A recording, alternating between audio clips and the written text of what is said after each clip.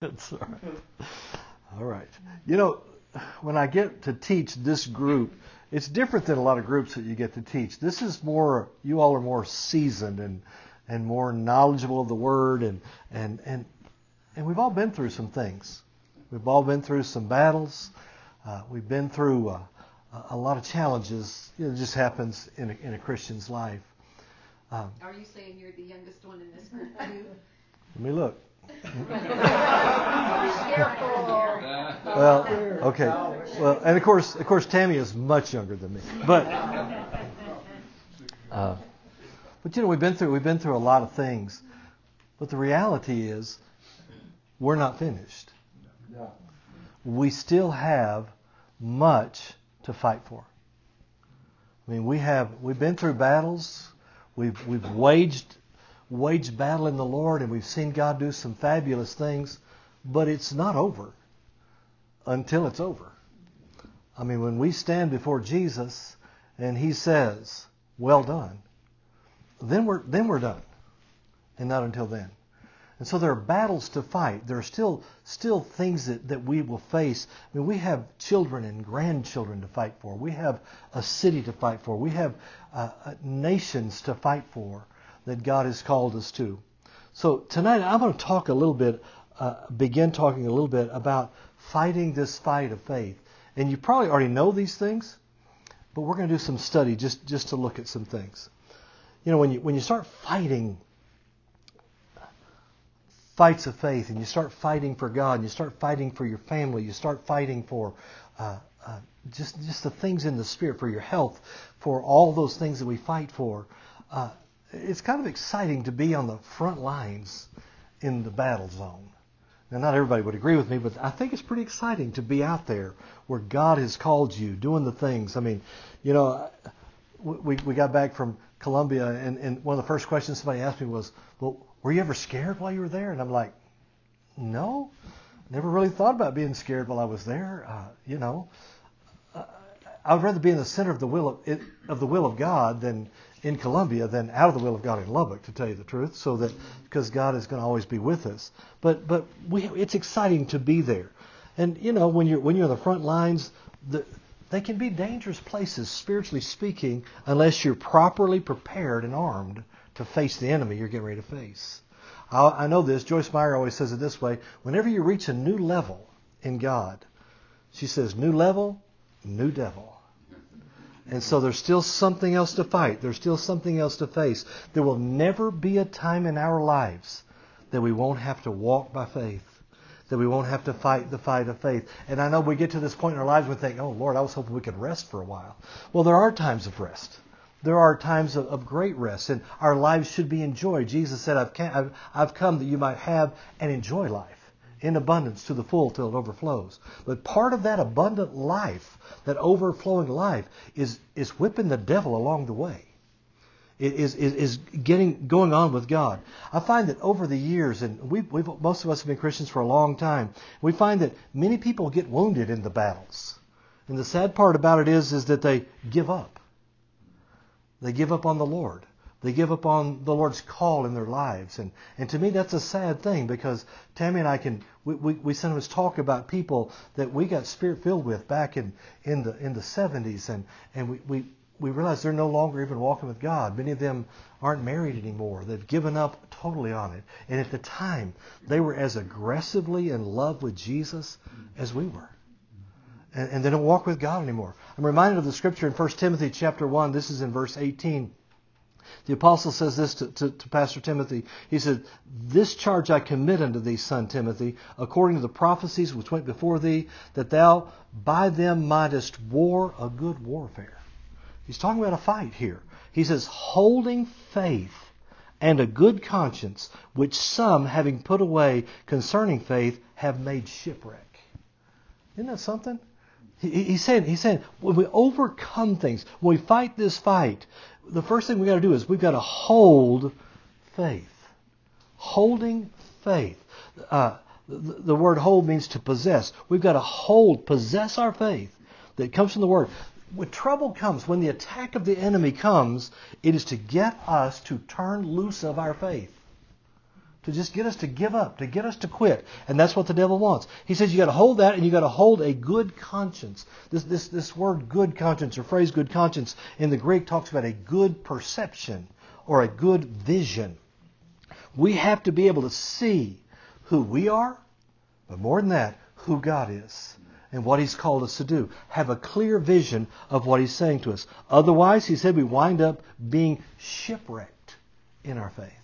Shipwrecked. I mean, when the ship crashes, people drown. You lose the stuff. Today, we'd probably call it a train wreck. You know, when faith just runs off the rails. I know this, that in our lives today, because of what we have to fight for, our children, our grandchildren, our city, our nation, we need to be people who aren't letting go of faith. You know, I think about King, can't remember his name in the Old Testament, and the prophet said, you know what, it's going to be okay in your lifetime, but because of all this, your children are going to be the ones who are taken captive. He said, well, okay, as long as it's not in my lifetime. Listen, I don't want that. I want my children and my grandchildren to walk with God. I want them to have the benefits in the Lord that we do. And so it takes courage for us to stay in the battle. I mean, many Christians, they get saved and they fail to engage the enemy because it seems too hard. You know, it's like they've been promised sometimes that, oh, if you just get saved, everything will be all right. You know what? Everything will be all right. But along the way, sometimes it doesn't seem like it's all right. Because it's a fight of faith. It's really going to be good news as we go along, I think, I hope. But to fail to fight is to surrender and become a prisoner of war. I mean, we have a choice. We can either fight or we can become a slave. See, Jesus died for our liberty. He died for it. And we're to be free from the devil, from sin, from the penalty of sin, from the curse and all it includes, but we have to fight for it.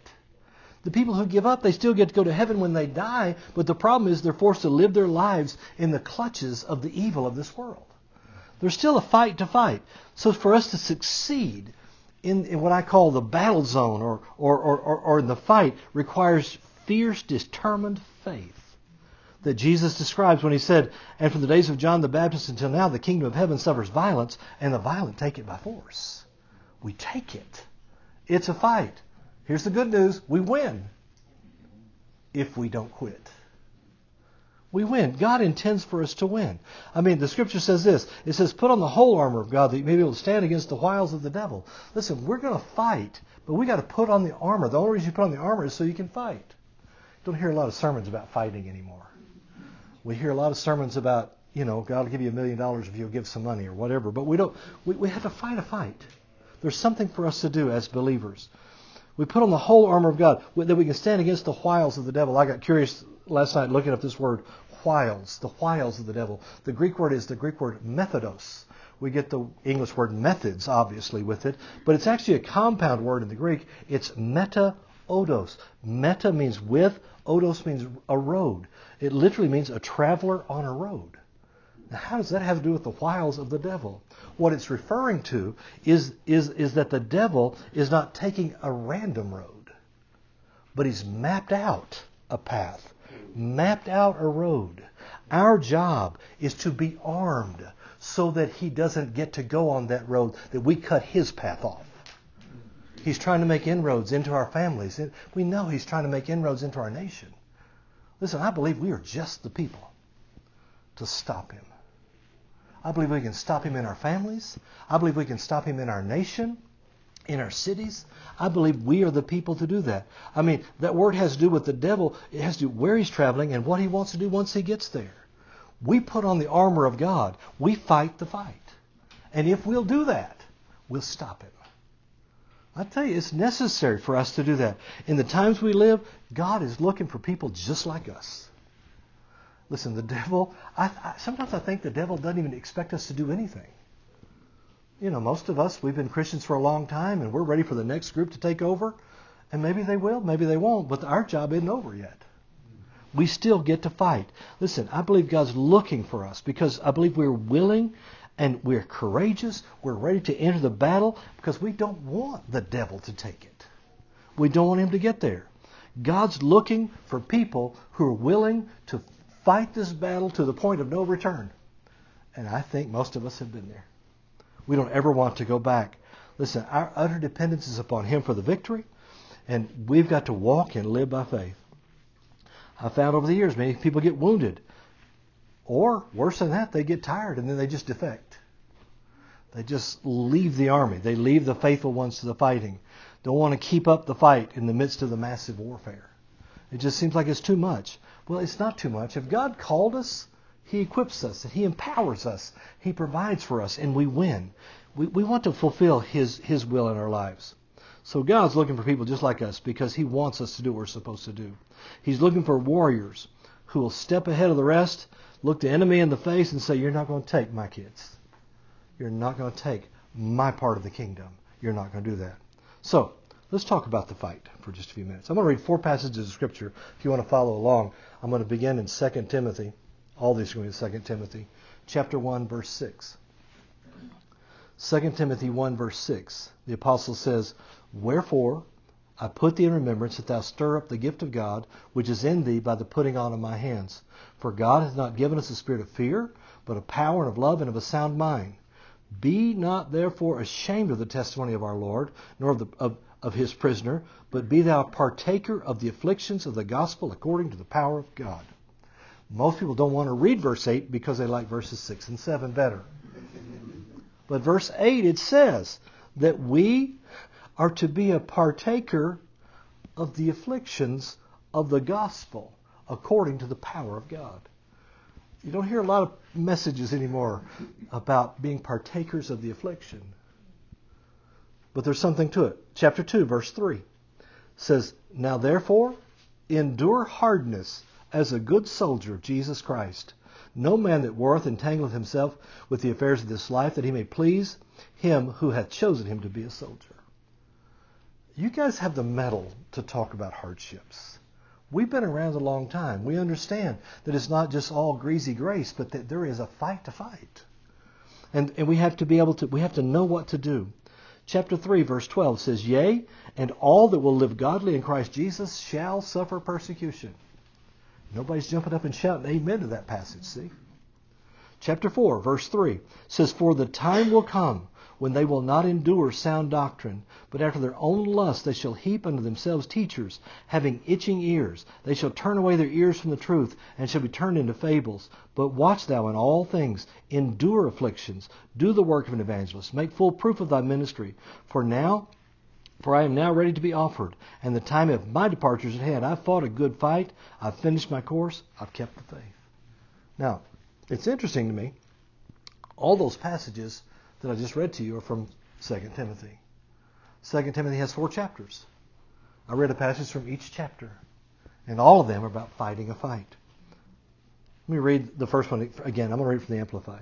It says, and this is why I would remind you to stir up, rekindle the embers of, fan the flame of, and keep burning the gracious gift of God, the inner fire that's in you by means of the laying on of my hands, with those of the elders at your ordination. For God did not give us a spirit of timidity, of cowardice, of craven and cringing and fawning fear, but He's given us a spirit of power and love and of calm and well-balanced mind and discipline and self-control.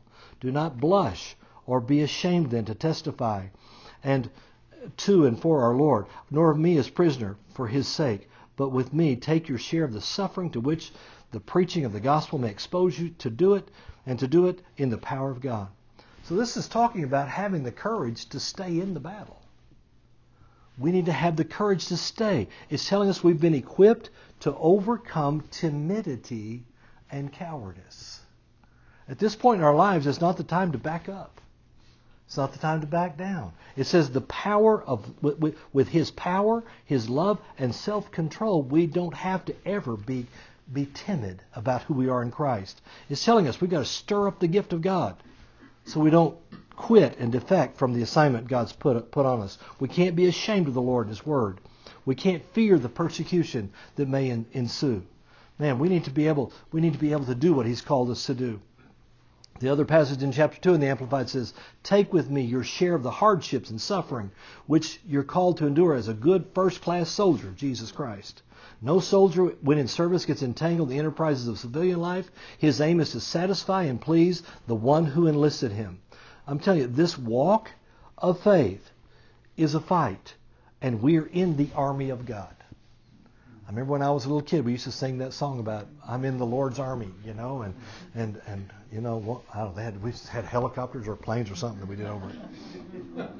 But we're in the army of God. We're in His army. Ours is to consider the battle and not get entangled with all the other matters. Not allow the distractions of the world to take us away from winning this war. It's a fight of faith. In the spirit realm, we fight in that arena. We focus on what God's called us to. I mean, we read in 3:12 that if we live godly in Christ Jesus, we will suffer persecution. Later on, maybe in the next 2 or 3 weeks, we're going to talk about what suffering is and what the Scripture shows it to be. And then we read from those in chapter 4 where Paul says his time is over. He's fought his fight. It's about over. He's departing to heaven. But he's talking about being in this fight of faith. So we're going to look at the fight of faith. Sometimes when you fight in the fight of faith, it doesn't look like things are going to work out according to the promise. That's what it looks like sometimes. That's when we must fight and continue to fight. As I said, we will win if we do not quit. All right. So that's all introduction. Now let me say this. I don't know how often you read the epistles of Paul. I read them a couple of times a year. And I notice every year when I'm reading 1 Timothy and then I move to 2 Timothy, things really change. 1 Timothy is a different book. I mean, the passages we just read were from 2 Timothy. Spiritual warfare is talked about throughout the book of 2 Timothy. I mean, it talks about it. I mean, we've never gone through what the first century saints went through, and I pray that we never have to go through some of these things. But this book of 2 Timothy was written by the Apostle Paul to Pastor Timothy. Timothy was the pastor of the church in Ephesus at around 66 to 67 A.D. The book of 2 Timothy contains 4 chapters, as I said, and each of those 4 chapters talks about fighting a fight of faith. Talks about warfare. Okay? This is his second letter to Timothy. The church in Ephesus is the largest growing church in the world at the time. Historians tell us that over 100,000 people were a part of this fellowship of believers. You remember when Paul went back by Ephesus on his way back to Jerusalem, the pastors came out. And it was a huge group of pastors that came out and visited with Paul before he went back. They were the pastors there was no building large enough in Ephesus to house 100,000 people, but this church was scattered throughout the city. And there were believers everywhere in Ephesus at that time. And so he does it. When we read the book of 1 Timothy, I don't know if you recall what's in that, but 1 Timothy instructs Timothy regarding the organization of this rapidly growing church. If you read it, Timothy must have asked Paul, how do you organize it? And so Paul tells him about deacons and tells him about elders. In fact, if you've ever been around a deacon ordination, most of the time we read out of the book of 1 Timothy. It gives the qualifications for the deacons and for the elders. That book, Paul told him how young people are supposed to act and how elderly people are supposed to behave. He told him how that they're supposed to pay the pastors and all these things they did. 1 Timothy is a book of instruction, and it talks about how to organize the local church. But then, when we get to 2 Timothy, I mean, it's different in 2 Timothy. 2 Timothy has a different theme and a different sound. In 2 Timothy, 1 Timothy, the church is great. It's growing. Everything is wonderful. 2 Timothy, it is not great. It's not going well at all in 2 Timothy. I mean, things are hard. And now Paul begins to instruct young Timothy how to fight the fight of faith. How to live in the battle zone. Now we're going to look at some things historically that happened in that time frame that hopefully we will never have to face. But it's going to be, we want to see, how do we walk by faith when times get tough? Things change in 2 Timothy. Timothy seems to be anxious over the declining condition. I mean, things have taken a turn for the worse. In the church of that day, in that church, there was scandal, there was defection, there were liars, there were betrayers. And Timothy is dealing with this stuff on a daily basis. I think I've been the pastor of that church. He finds himself in this combat zone. And no matter how great things are, we have to always live by faith. And we have to be vigilant regarding our enemy, the devil. We have to be aware of what's going on. Timothy's predicament sounds kind of similar to the modern church. Today, the media digs for scandal on churches. And they'll uncover bad things. I mean, the devil's goal is to convince the lost world they cannot trust the church anymore. You watch movies, you watch sitcoms, the preachers are always depicted as evil or stupid. Okay, because they want the world to not see the church as a place for answers. The failures of churches is magnified in the daily news. I mean, you know what? If a politician gets in trouble, that's one thing. But if a politician calls himself a Christian and gets in trouble, it's a whole different thing. It changes all the way.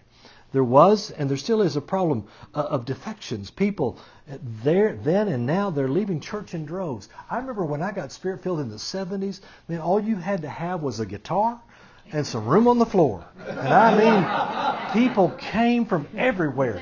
I mean, and you know, you just had to have somebody be able to prophesy a little bit. I mean, you could draw people my age, you could draw them from everywhere. You could just bring them in. I mean, but we've kind of left that spiritual playground of that era. And I mean, it's not the same anymore. There is a fight for souls. There's a fight for sound teaching of the Word.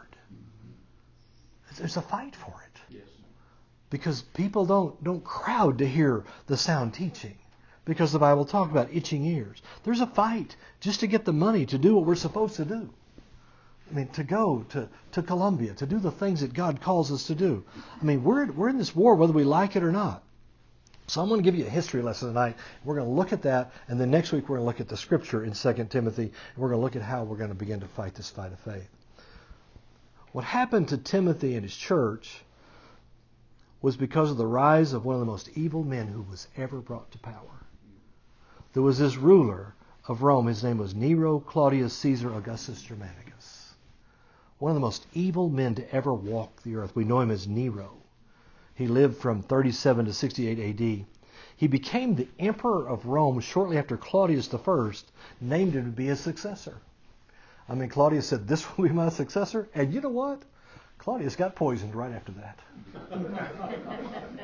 And all of a sudden, this 16 or 17-year-old boy named Nero became the emperor of all of Rome. Now, we don't know if it was Nero that poisoned him or his mom that poisoned him. But the rumor was out that maybe Claudius was changing his mind about who would take over. So they just took care of that. And they poisoned him at dinner one night. He became the first of 10 wicked, demonized Roman rulers who hated Christians. I mean, there were 9 right after Nero. During his reign and the following 9 emperors after that, I mean, Christians were hunted down like wild animals and killed. I mean, with vicious hatred. Nero was personally responsible for the deaths of Paul and Peter. When the Holy Spirit told Paul he would stand before Caesar, it was Nero that he stood before. Wow. He was actually released at one point, but then Nero was so angry at the church, at Christians, that he brought him back and had him beheaded. And he crucified Peter. He reigned from 54 to 68 A.D. That's exactly when 1st and 2nd Timothy were written, while Nero was the emperor of Rome. Right? So this demonic control over Rome really began earlier with a ruler by the name of Octavian. He was 4 emperors before Nero. I hope you don't mind me giving you this history lesson. But during Octavian's reign, the empire had become very large, and the traditional religion of Rome was crumbling. And so Octavian was very religious, and so he was immersed in this pagan idolatry of the time, and so he wanted to get it back. So he rebuilt these temples of the Roman gods and all these things to get it back. But after he died, then Augustus became the emperor, and he began to establish the beginnings of what was known in the Roman Empire as emperor worship. With the help of the Greeks, who believed that the reigning emperor was the incarnation of the supernatural and worthy of Godhead in worship, the empire was convinced to deify Augustus, to build altars and shrines to Augustus. Augustus became God. Augustus was the first emperor to be called Lord. Lord. When the Apostle John on the Isle of Patmos said, I was in the Spirit on the Lord's Day, he wasn't talking about Sunday. He was talking about the annual celebration where they worship the Lord King. And it was on the Lord's Day that the Holy Spirit, that Jesus came and appeared to John on the Isle of Patmos. The real Lord showed up on that day. All right. It was during this time of this emperor worship that a new god was created by Rome that plays this major role in history. This new is actually a goddess. Her name was Roma. R-O-M-A, Roma. Roma, the goddess of Rome. And they created Roma to unify the empire. It was so huge and it was diverse, so it was becoming divided. And I mean, they let everybody practice their religion, kind of like the United States kind of does. But it was just being divided. And so they had to come up with a way to bring it back into unity. So they create this central god of the central government. Her name was Roma, so that everyone would come. This fabricated God spirit was to be worshipped by all so that the empire could come into unity. There were factions, but the leaders loved the empire and they were loyal to it. So Roma became known as the Roman spirit. They developed a priesthood. They built temples. Offerings were given. I mean, this became the God to whom all good Romans paid homage. Roma became the state god. Roma was the god that became the national religion of the Roman Empire. She was said to be the god that made Rome great. To speak against Roma meant to speak against Rome itself. Without Roma, the greatness of Rome would never continue. I mean, they duped these people. To defy Roma was the ultimate anti-patriotic act. It was political rebellion. Romans couldn't understand why anyone would not worship the state god. They couldn't understand how you could be a good Roman and not worship Mother Roma. Obviously, that became a deadly situation for Christians. So, Lord Augustus, as he called himself, I mean, he called him Lord. He made himself the object of worship. And people began seeing Augustus as the embodiment of this Roma god. So Augustus and Roma were the same. All of that occurred during the incarnation of Jesus.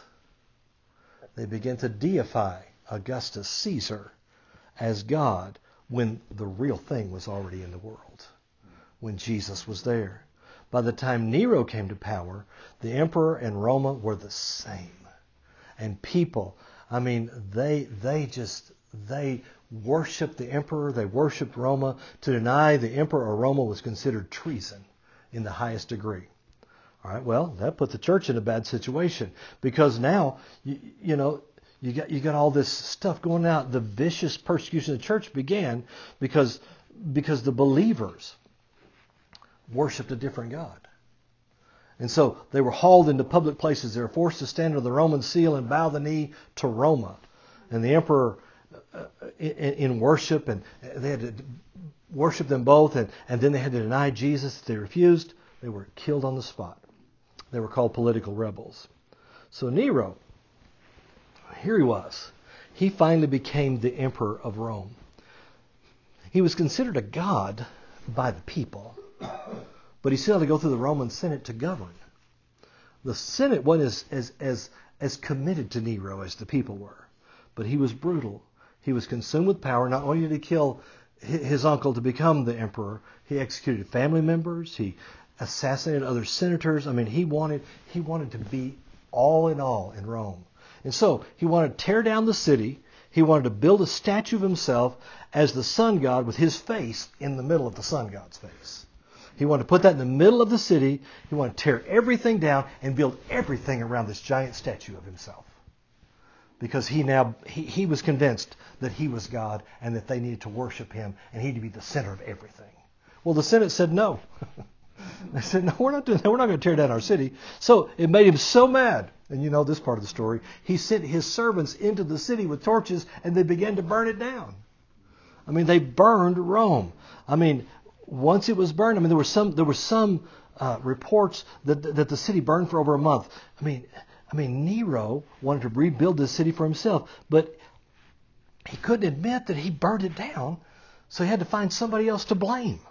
Okay, so he was actually on the way to the Senate to be tried, convicted, and executed when he devised this plan. He decided he was going to blame the Christians. And here's why. In the Roman mind, Christians were atheists. Isn't that something? When the truth becomes a lie, and the lie becomes the truth. They were considered atheists. Christians held illegal private meetings because meetings had to be approved by the emperor. Since Nero's the emperor, he never approved them. Okay, so their meetings were illegal. The Christians spoke of another king and another kingdom. In Nero's mind and most Romans' mind, Christians were planning to overthrow the Roman Empire and to establish a new king. Christians held what were called love feasts. You know what that was. They enjoyed fellowship meal with one another and with other saints in the love of Jesus. Well, the Romans thought that it was an orgy of some kind. And they thought that the Christians were highly immoral and perverted. The Christians celebrated communion, the body and the blood of the Lord. The Romans thought they were cannibals, or at least accused them of that. The Christians stood on street corners, preached Jesus and the coming judgment, and mentioned fire and brimstone. Sure enough, fire came. When Rome burned, the people remembered the Christians preaching about fire, and then Nero blamed them for the fire. I mean, it was the perfect alibi. They were the most hated people of all in the Roman Empire. That's when things began to change in Timothy's church. Nero was so cruel. I mean, he persecuted the church with a vengeance. I mean, they were hunted, they were tried, they were sentenced. I mean, and the sentence was always this predetermined punishment of death.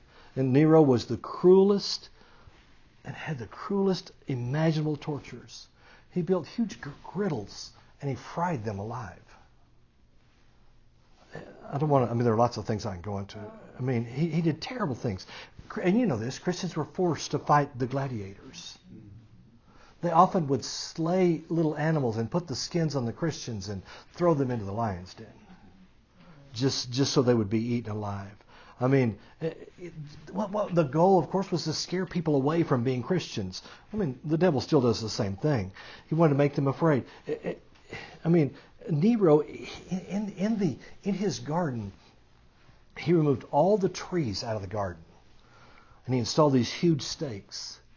And then he had a big tar pit installed. The Christians were dipped in the tar, tied to the stakes, and they were lit on fire. Because Nero wanted to hear them scream and cry in pain. But history tells us instead of hearing their screams and moans, he heard them quoting the book of Psalms. He heard them sing chants to one another. He heard them sing in tongues and give praise to the Lord Jesus. It drove him crazy. Literally drove him crazy, and he eventually committed suicide. He was the one who wound up screaming, I guess. Well, that's what happened in Timothy's day. That's why Paul was teaching him how to fight in the battle zone. He was telling him how to do that. I mean, I believe we will never go through that. But we have to fight a fight so that our children don't. So that our grandchildren don't. We can't be afraid. We have to fight. We have to decide we're going to fight in the spirit realm for our families, for our nation. The book of 2 Timothy has a great wealth of information on how to fight this fight. So that's what we're going to look at for the next few weeks. Listen, we know there's a fight, but this is what we know. There's a great victory to win. Let me close with good news. 1 John 5:4. For whosoever is born of God overcometh the world. And this is the victory that overcomes the world, even our faith. We win if we hold on to faith. 2 Corinthians 2:14 says, Now thanks be unto God, which always causes us to triumph in Christ. If we stay with Him, we win. I believe the best days are ahead of us if we stay with what God has called us to. We are the people who need to fight. We need to raise up children and grandchildren. We need to raise up people in an army so that God's glory is made manifest in our country, in our city. We need to make sure that we don't give up and coast. We need to fight the fight of faith. Amen? Amen. Let's pray. Father, tonight I thank you for your plan of victory in our lives. For your plan of victory, Lord, in our lives, our children's lives. Lord, we don't want to ever be afraid. You haven't given us a spirit of fear. You've not given us a spirit of timidity, but of power, of love, and a sound mind. And Lord God, we're going to hold on to faith. We're going to see you win through your church. In Jesus' name, amen.